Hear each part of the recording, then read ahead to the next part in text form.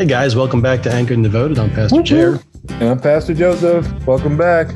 Welcome back. And if you were not uncomfortable last time, as we were uncomfortable, we are going to get back into the uncomfortable position. We're here to grow. So get uncomfortable with us. So we're gonna pick back up, sort of retracing our steps from the last conversation that Dave and I had, specifically about the Buffalo shooting. Mm-hmm. But more specifically, the question you asked, Dave, that really was the diving board that I kind of played on the end of, but never actually jumped off of, was what do you say when your son asks, Dad, you my safe going to the grocery store? But yep, I'm going to hand off to you. You have questions for me, and I'm going to endeavor to actually answer those questions this time, not just. Well, you did a good job of listening last time, and we both agreed after the episode was recorded, you did a good job pointing back to the real thing of the gospel and God's work and His grace and mercy. But I say but when it really should be and, because it doesn't negate the stuff before it. It's and there's still the hands and feet part that has to be wrestled out. Yep. And that was the part we didn't get to. It's still a question for me because I've got to have the tough questions. And I know since we recorded that, I recommended a book to you and you blew through it. You smiled. What do you want to say? Go for it. It was a good book. It was a very good book. What made it good? Thank you for sending it to me. So over the past several years, I've been doing a lot of broader reading with ideas that, I may already have some compatibility with in my worldview. I may not, but trying to wrap my hands around and my head around the perspective of people who are pushing for really large scale fundamental changes, not just in how we do things, but in the way that we view and think about society and people as individuals. So I've read several books on the mass incarceration. Mm-hmm. Yep, I recommended a bunch. Prison industrial complex. Yeah. And this book was the book you recommended. A Knock at Midnight, I believe, was the title by. Terrible with authors' names. Give me a second, and I'll come back with it. I had read Michelle Alexander's The New Jim Crow a few years ago, and I had read a few other books that dealt specifically with mass incarceration. This book was good for two reasons. Number one, and this book was A Knock at Midnight, like I said. And I'm really wishing I hadn't blanked on the name. I might overdub this later and put the name in. Anyhow, Brittany K. What? Brittany K. So you really want help? I can help. What's her name? So let's first give a little bit of backdrop. She's a lawyer, right? Yes. And in the book, she starts off doing what?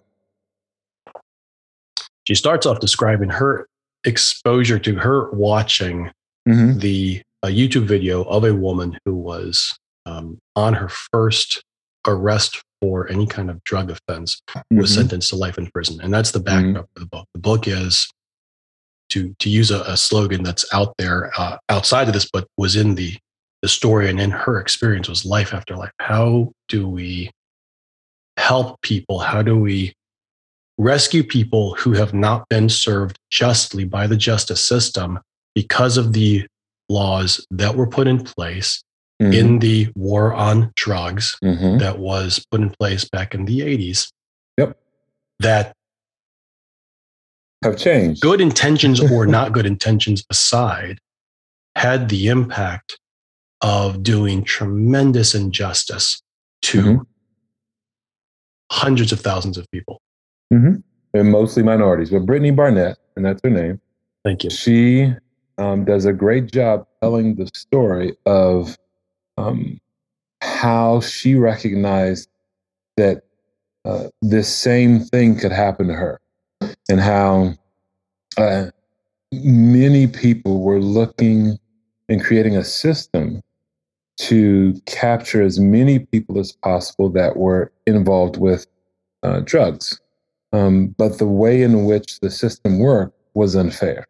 And so she talked about how you could sell a literal tractor trailer load of stuff and get a lighter sentence than someone who was selling, a pocket full of it, because of how the laws were written and how one court didn't talk to another court, or one creator of laws didn't talk to there was never this reconciliation to make things make sense. But then also the laws themselves, as you were stating, Jer, have changed since then, but people are in prison for what they did in the past, and the same law response hasn't changed to what is today. So if you got 2 years for something today and you got 20 years for it 10 years ago, you're still serving time as though this is a 20-year offense, or life offense, that kind of thing. And so she really seeks to address injustice. And the reason why I shared the book with you was that was, again, part of my hurt that I was sharing, because for me, I can see it very clearly and know it because of my job, but also know it because of where I was raised and, different things that I saw where it's not part of you and I relationship, but it is one of those things where when we go to a restaurant or someplace else, we joke about it because we see it, but we don't let it become our thing. The irritating part is that when we're not together, I still have to live with it.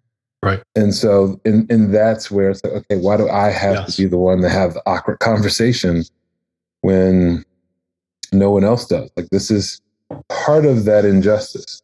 If we're all having it, then I can say, okay, this is still not right, but it is one of those things where we're working through it together. Well, that's the second reason that the book was so helpful. The first reason was it tells a very good story and lays out facts that speak for themselves and demonstrate a picture of injustice that demands a response, period. Demands interaction. And as I told you when we spoke earlier this morning, and I told you, hey, actually, I'm almost done the book that you sent me. What it helped me to connect from our conversation last week was when you said that there are conversations that you can't have.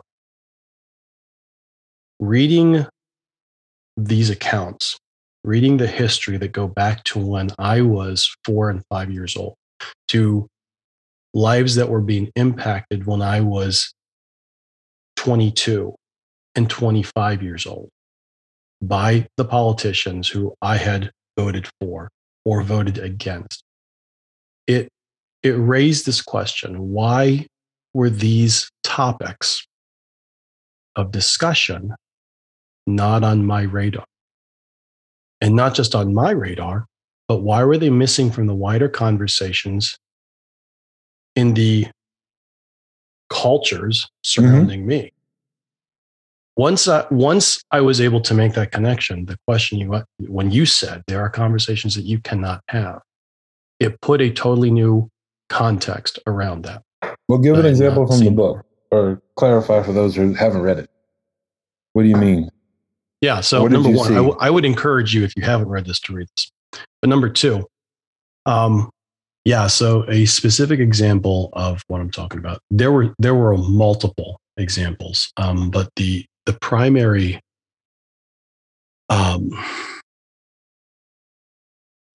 profile, if you will, in the story follows the life of one woman who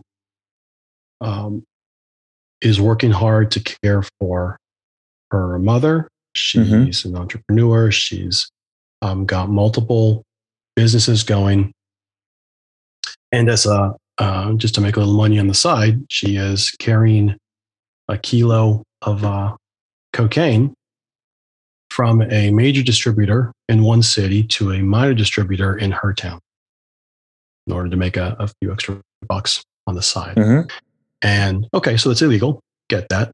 But when she is arrested, thinking that what she's done is sure, it's illegal, but it's pretty far down on the ladder of offenses. Yeah.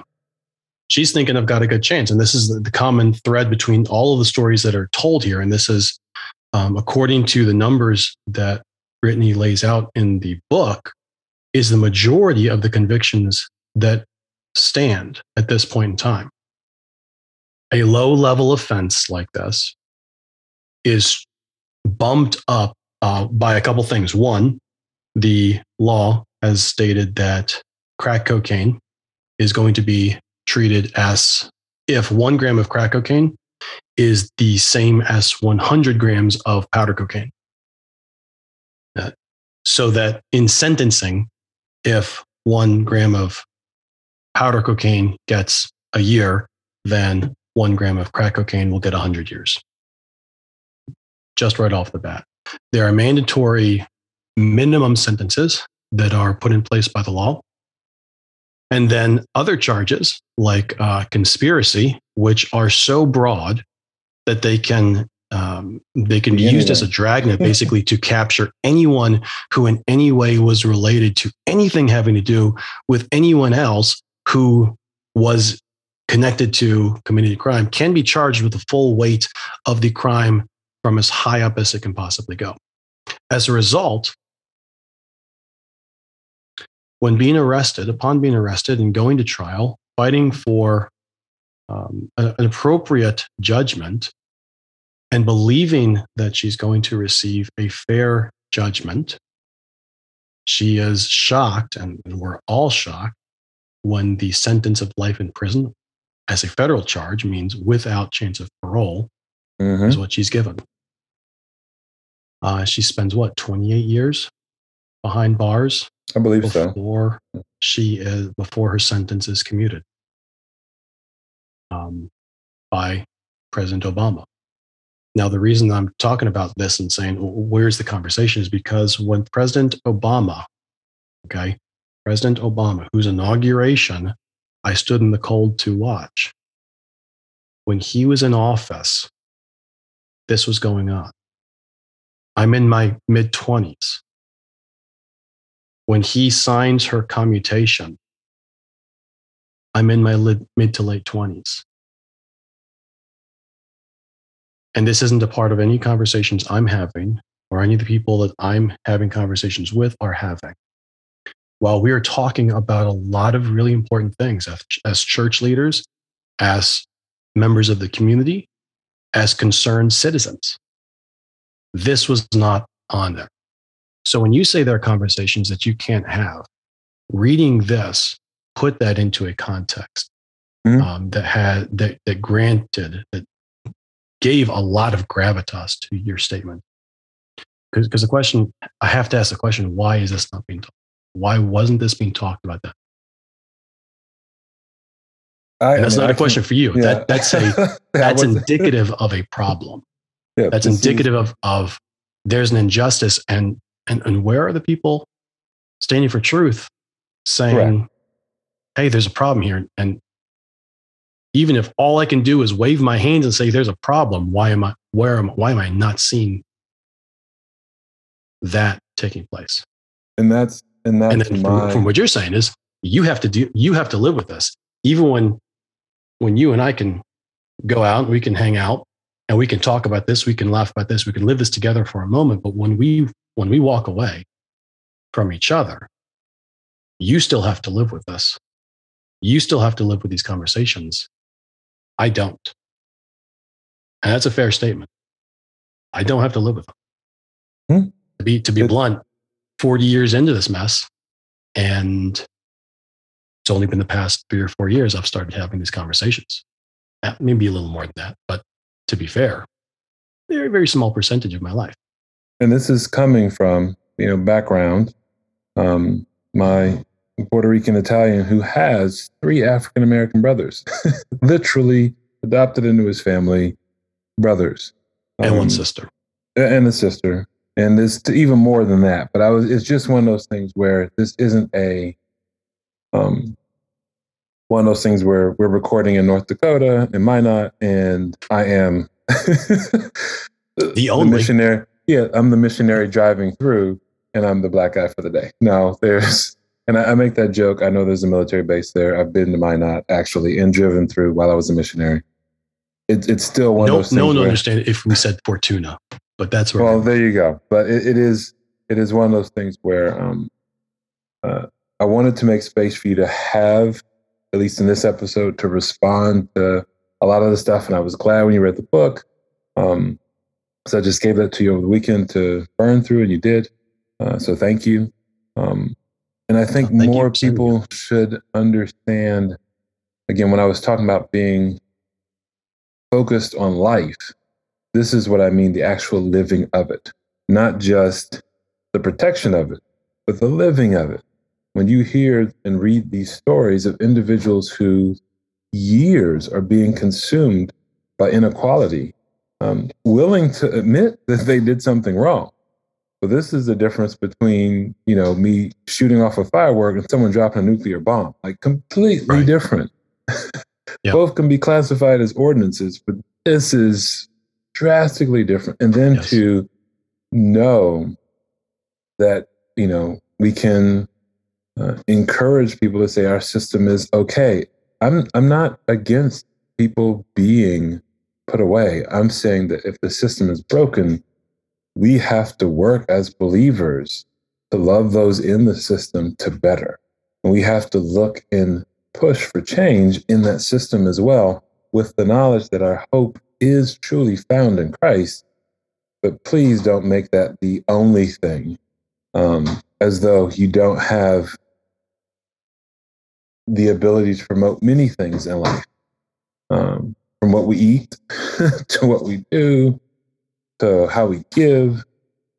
Don't act as though you have no thought or potential to advance initiatives. And the book is good about that, as far as talking about, what happened under Trump. And even then I mentioned in other podcasts, this for me has nothing to do with either presidents or Clinton or either party. This has more to do with a broken system where people are having conversations that aren't leading to productive, healthy change in the lives of those around them. And in the book, it discusses the consumption of whole families, tribes, villages, and you just go, this is not okay. And yet that is what I've seen, where you just go, we're caring for this one individual and his whole family has been sacrificed for what appears to be recreational, and is now legalized. And why is it now legalized? Why is this okay when, as you stated, in our childhood, this was so wrong and so evil and so preached against, and now it's okay? Like what changed? The Bible didn't change. What changed? Like how does this happen? And then why is it one of those things where the loss of life doesn't have to be considered? If we were in some other country, those individuals, we do it for Native Americans, there would be something to reconcile this law, right? Why is it not true for others? And it doesn't, for me, I'm not talking about money. I'm just talking about, like, this is part of the recognizing it. We have to change. There has to be this conversation to start off with. Got to be a conversation. There has to be a conversation to start off with. One of the ideas, I'm not going to quote this exactly, that the author covers throughout the book is the idea that essentially out of sight, out of mind, you have an explosion of the population of federal inmates from the start of the war on drugs, where we had something like, I don't remember the numbers off the top of my head, but I think it was something like 100,000 prisoners at the beginning of the war on drugs. And within a few years, that had gone to over 1 million. Now, if 1 million people are taken off the streets, my thinking is just logically, we would probably notice this. Someone would probably say, "Hey, do you remember Fred? Fred's no longer here either." But what happens, because this is the justice system, this is the legal system, we can rationalize and say, well, people were incarcerated because they broke the law, and we can leave it at that. We can leave it and say, okay, well, justice was done, and maybe justice was not done as well as it should have been done, but justice was done. So why do we need to continue looking into this? And then you have hundreds of thousands of people who may have been or may not have been treated very unjustly while still legally. But if you don't look into it, how would you ever know? And the thing about prisons is they're really good at isolating, right? Prison's really easy to isolate. If I'm a prisoner, it's very easy to isolate me from being able to have a voice. And if I'm mistreated, we can see this when we look across the water. When we look at other regimes throughout history, we can say, okay, well, if I don't like you, one of the ways I can keep you from being a pesky problem to me is I can throw you into prison. I can forget the key. That the idea of then getting you to better is not part of that, which makes me question, how are you pro-life? Because that's not a life. That's just living death, right? That's what hell is. It's eternal separation from God. There's no opportunity for progress. There's fire, burning, worms that eat your skin in a body built for burning. Like, that's genuinely hell. Darkness, so you can't say you're going to have a party. Isolation. You can't feel the warmth of love, or like, this to me is where I say I'm very much pro-life, because there should be a process to get people to better. As you read the book and you hear the story of a lady who gets out of prison and years later goes to a hotel for the first time and can't figure out how to get in the room, you realize, okay, the system was not encouraging her to have a life. Because when she came out, everything was very different, as opposed to saying, okay, you've been brought to the place where now you can go live and live better than you came in. Yes, there were hoops and systems and certifications and other stuff that make it better than it used to be. But when a person's been locked up for 28 years, and again, these are places where they don't make any money, so you can't say you came out and you have some money to do better, right? Yes, you can get some training, some education, but you haven't been around other people outside of the people you've been with. So whatever social skills they had going in, those are the ones you're coming out with. You were in the middle of nowhere, so you can't pretend like you've been engaging with community, or community's been engaging with you, and that breaks my heart as a shepherd, as a believer in Christ, because we're called to journey together. Like that. That's the stuff we've got to work on. Wherever we are, if you're a teenager, if you're an adult, whatever influence God has given you, these are the conversations, as I was telling you, like I can't be in everything.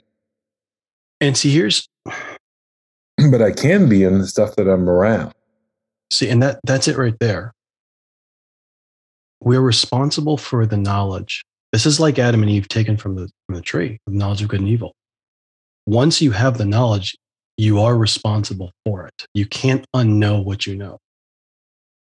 As I've read more history, as I've read more broadly, perspectively, I become responsible for the knowledge that I come into contact with, so that I can no longer throw it away behind me and say, oh, that doesn't matter. This doesn't have any bearing on how I guide my life forward now, because I can pretend like I don't know this. The Christian cannot pretend like he doesn't know. It's not given to us. And once the Christian knows that there may be something very bad going on over there, that knowledge itself ought to be a compelling force to go and look, because the gospel mandate is not one of wait and see. It's not one of welcome in and bandage up. It's go and be an ambassador. It's go and be the diplomat. It is as you are going, carry forth the work of the gospel, which is to bind up the brokenhearted, to bring sight to the blind, and to declare freedom to the captive. That's what Jesus said he came to do. And he calls his church to walk after him. It's one of the things I was thinking about.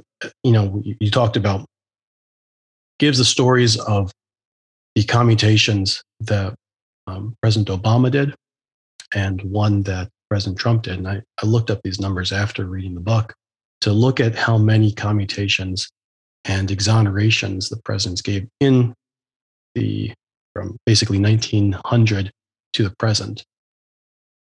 And it's pretty appalling. FDR, there's something like 11,000 requests that came before him, which I can imagine are coming out of World War II and possible war crimes or treason or all kinds of things where there were so many people gathered up in the name of public safety, charged with things so that they could be held.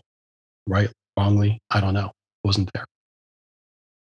Under President Obama, there were 30,000 requests for consideration of commutation, specifically because, according to the book, under his AG, Eric Holder, there was a very strong focus on the injustice that had been done through the legal system to hundreds of thousands of people.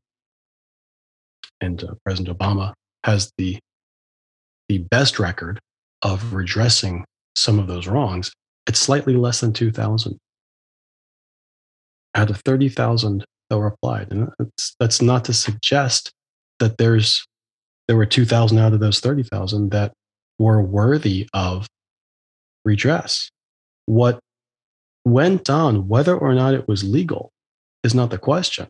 It was unjust to say, well, you have a powder which you've cooked down to make a rock, therefore it's 100 times worse. It's not just. It's not righteous. To say because you have this, there's a mandatory minimum sentence of 25 or 30 years is not just. To say the systems have been built this way,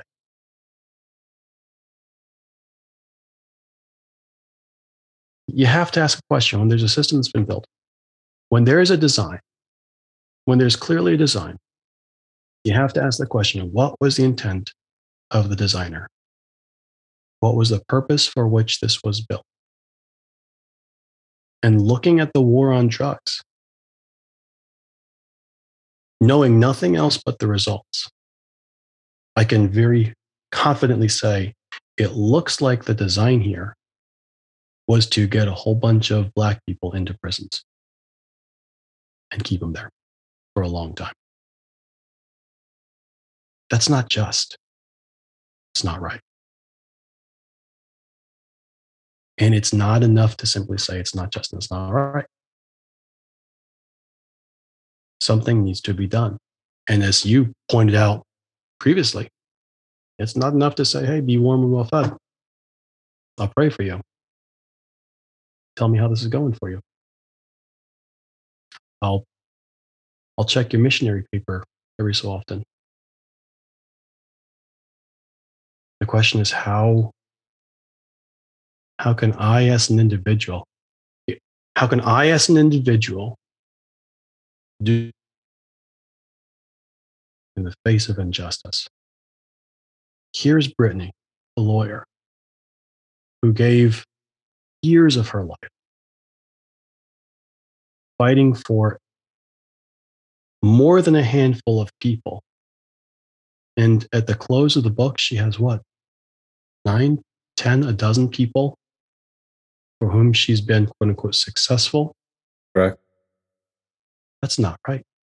If you go to our website, you see the hundreds, about 100 that are still locked up where, again, the laws have changed and they're living out sentences based off of old laws. And they're looking to raise funds and trying to get as many people out as possible. But the tough part is it comes only through pardons. There's no space in our system to. There could be. I mean, that's a thing that infuriates me. Congress could address this. Congress has addressed this, and there's no reason that I can fathom other than money and or power, that there could not be a very simple bipartisan effort to rewrite these laws, to make the laws retroactive the way that they ought to be. When you recognize an injustice has been done, it's not enough to say, we will stop doing this injustice. There has to be a retroactivity to say what was wrong that was done must be undone in some way. And that hasn't happened. It's happened in very, very limited ways. I think if we engaged in that way, then the cost would cause us to stop. Like the actual cost, the weightiness of it would cause us to change, right? If we're neighbors and your pollution is running into my lake because you're upstream and I literally can't do anything about that, then why should I expect any change from you? You don't have to deal with what's occurring in my lake. Like, you don't see it. You don't engage with it. If there are actual ways in which I can lobby, we can push for change, and you have to now deal with the cost of the runoff. Okay, now we're talking about you're going to want to change and figure out a creative way to do it. I'm not saying that I have to be in charge of it as your neighbor, but there will be a process, because we don't want to spend the money to pay for my pond to be, fixed. We want to pay something else, the least amount. And I get that, but understand we still got to clean up my pond. We still have to work with this. And this is how what we saw in Buffalo and we've seen in other places where, again, racism has slid in and it's there and it's built a home, and it needs to be demolished. It needs to be addressed. And this isn't saying that we aren't moving forward. This is saying that the progress, the process are not the same. People's hearts and minds are changing, but the process of incarceration is not changing. Not for those who are stuck there and can't find hope or be relieved of the burden of injustice. When we look at this young man, and whether it's addressing mental health issues, again, there's an injustice there, just as there is for those whose lives were taken. There has to be this clarity to say, okay, this is not right, and we need to work to better, as opposed to the lip service of, well, so-and-so stood up and attacked the guy who came into the Asian church to kill them all, and he's a hero. I hear you. Yes, he is a hero, but this shouldn't have happened. Yes, this is in California, and no, this is not New York, but this gentleman came with the intent of getting rid of people that he views as other, and the system encouraged him, as opposed to helped him see that this is not healthy. This is not the way we should progress. There is a value to this other person, just as I view my own self of value. Whether it's, again, addressing replacement theory, and we can get into that in another episode because I know we've gone long here, but it's one of those things that conversationally we have to have the uncomfortable conversations so that we can grow. We're having it, today and other days. And we do that as believers with the knowledge that when we step into the kingdom of God, all this stuff will fall away and we'll just be. But I'm sure there's going to be a lot of uncomfortable conversations with God before you get in on, okay, how does this work? Do you really know me? I've had the opportunity to evaluate the way that I was raised, the environment in which I was raised, a lot of times over the years. And I took this for granted when I was younger. The more I've evaluated it, the more aware I am, both of the impact and of also the limitations, but the reality of the presence in my life. And that is that in the context in which I was raised, othering was just not done.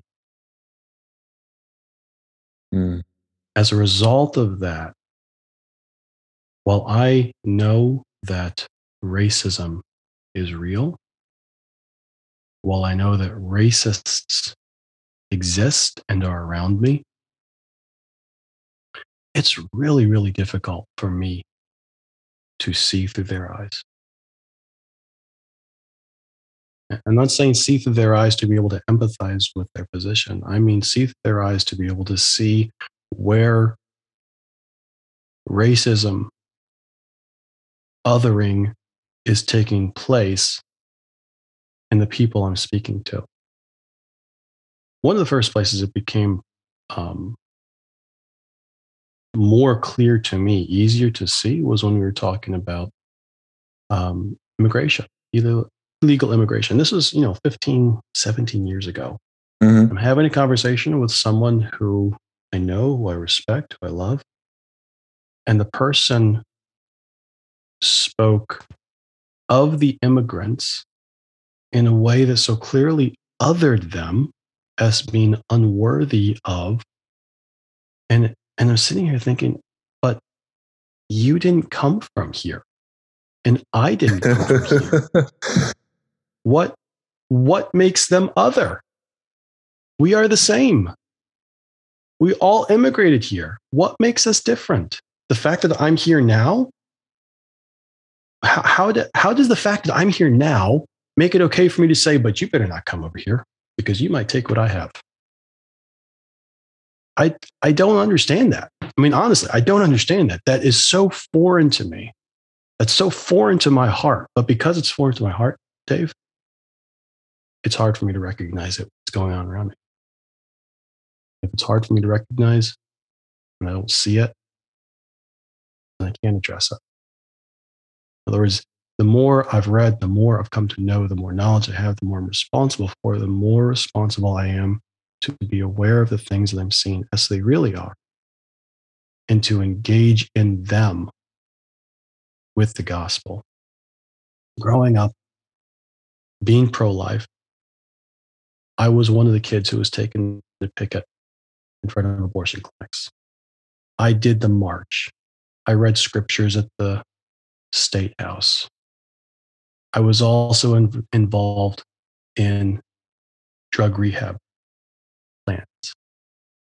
I was also involved in adoptions. I was also involved in prison ministry. It was a more comprehensive pro-life position than is typically thought of when someone says pro-life. But there's a whole lot more work to be done. The scary thing for me, man, is that the people who were the most just in all of this were the judges who had to hand down these sentences because they had sworn to uphold the law, a law which they did not write, a law that they did not get to vote on, but a law which they nevertheless were bound to uphold, which said you must be horrible. They were the most just. And it crushed many of them. I know they stepped down, which was interesting. to know that, to render unto Caesar's what is Caesar's and render unto God what is his, and to know that we are his. I can't imagine being a judge as a believer sitting in front of another believer who has made a dumb mistake. Because as you go through the book, you'll hear of stuff where we're not even selling drugs, but we're, friend of a friend kind of thing. And we're standing in a room, we're standing there, but literally had nothing to do with it. And then their life is no longer theirs. I don't know, as judge, again, believer to believer, how I could handle that. But I do know that when you get into the weeds, you're able to actually understand a little bit better where the illness lies. And as a body of humanity, I'm hoping that we can be intentional to have the uncomfortable conversations that lead to true progress, that lead to not just as having fun together, but actually sharing life together. And so you already know this, brother, but for all the listeners who don't know, I love Jerry. He really is my brother. And so it's been good to have this conversation, and I felt safe enough to do it with you. Whereas for most, treasure that, man. Well, for most African Americans, this wouldn't be a conversation we would have with anyone outside of our race, because it would require work. It would require the discomfort to be something that always comes back to, oh, I have to do it. The Black people have to do this. They need to figure it out. And it's like, that's like saying the inmates need to figure it out. How is that going to work? The system is not created by me, but yet there are systems in which I play roles, and I have to be mindful of that. And so there is space, right? Because even as we talk about the prison, all I could think about is, what about the chaplains? Like, how do you walk in and know day after day I'm working with people in these, yes, there are some that are guilty that belong, but for the people we're talking about who don't belong, how do I work with this? How am I not the one lobbying for them? And I know some great chaplains, so I'm not besmirching them one bit. It's just, these are the things as a dad wrestling with tough questions for a son that caused me to pause and go, how is the system not working in a way that glorifies God? I know the world's broken. I know we're looking for Christ to return. And I also know that we have short attention span. And so we'll see what happens. I am hopeful in Christ, but not in men. So yeah, we'll see.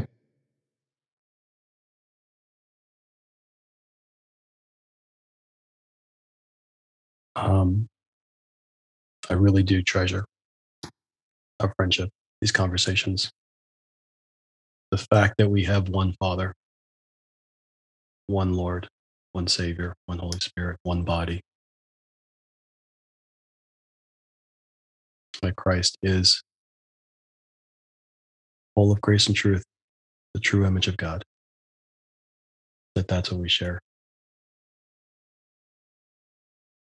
We are each responsible to do right. As one who is responsible to do right. I'm not responsible to make sure you do right. I'm responsible to do right myself. I'm responsible to call to you, point out what's wrong, remind you of what's right as your brother, to encourage you and to give you grace, but not to say, yeah, but what about you?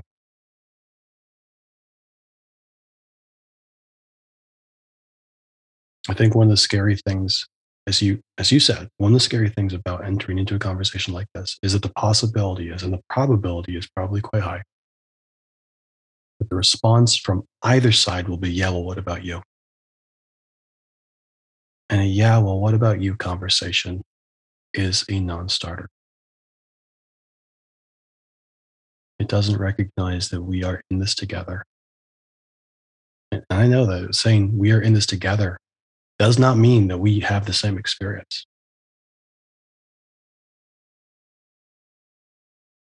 And yet, if I don't recognize that we are in this together, that other factor will create a gulf. And if it's a gulf that is difficult to span within the church, it's going to be impossible to span outside the church. We have a lot of work to do. We do. So this and other uncomfortable conversations, more in store. Thank you for listening to Anchored and Devoted. Please don't tune us out because of these 2 episodes. Wait for the 3rd one. That's right. Get the whole shebang.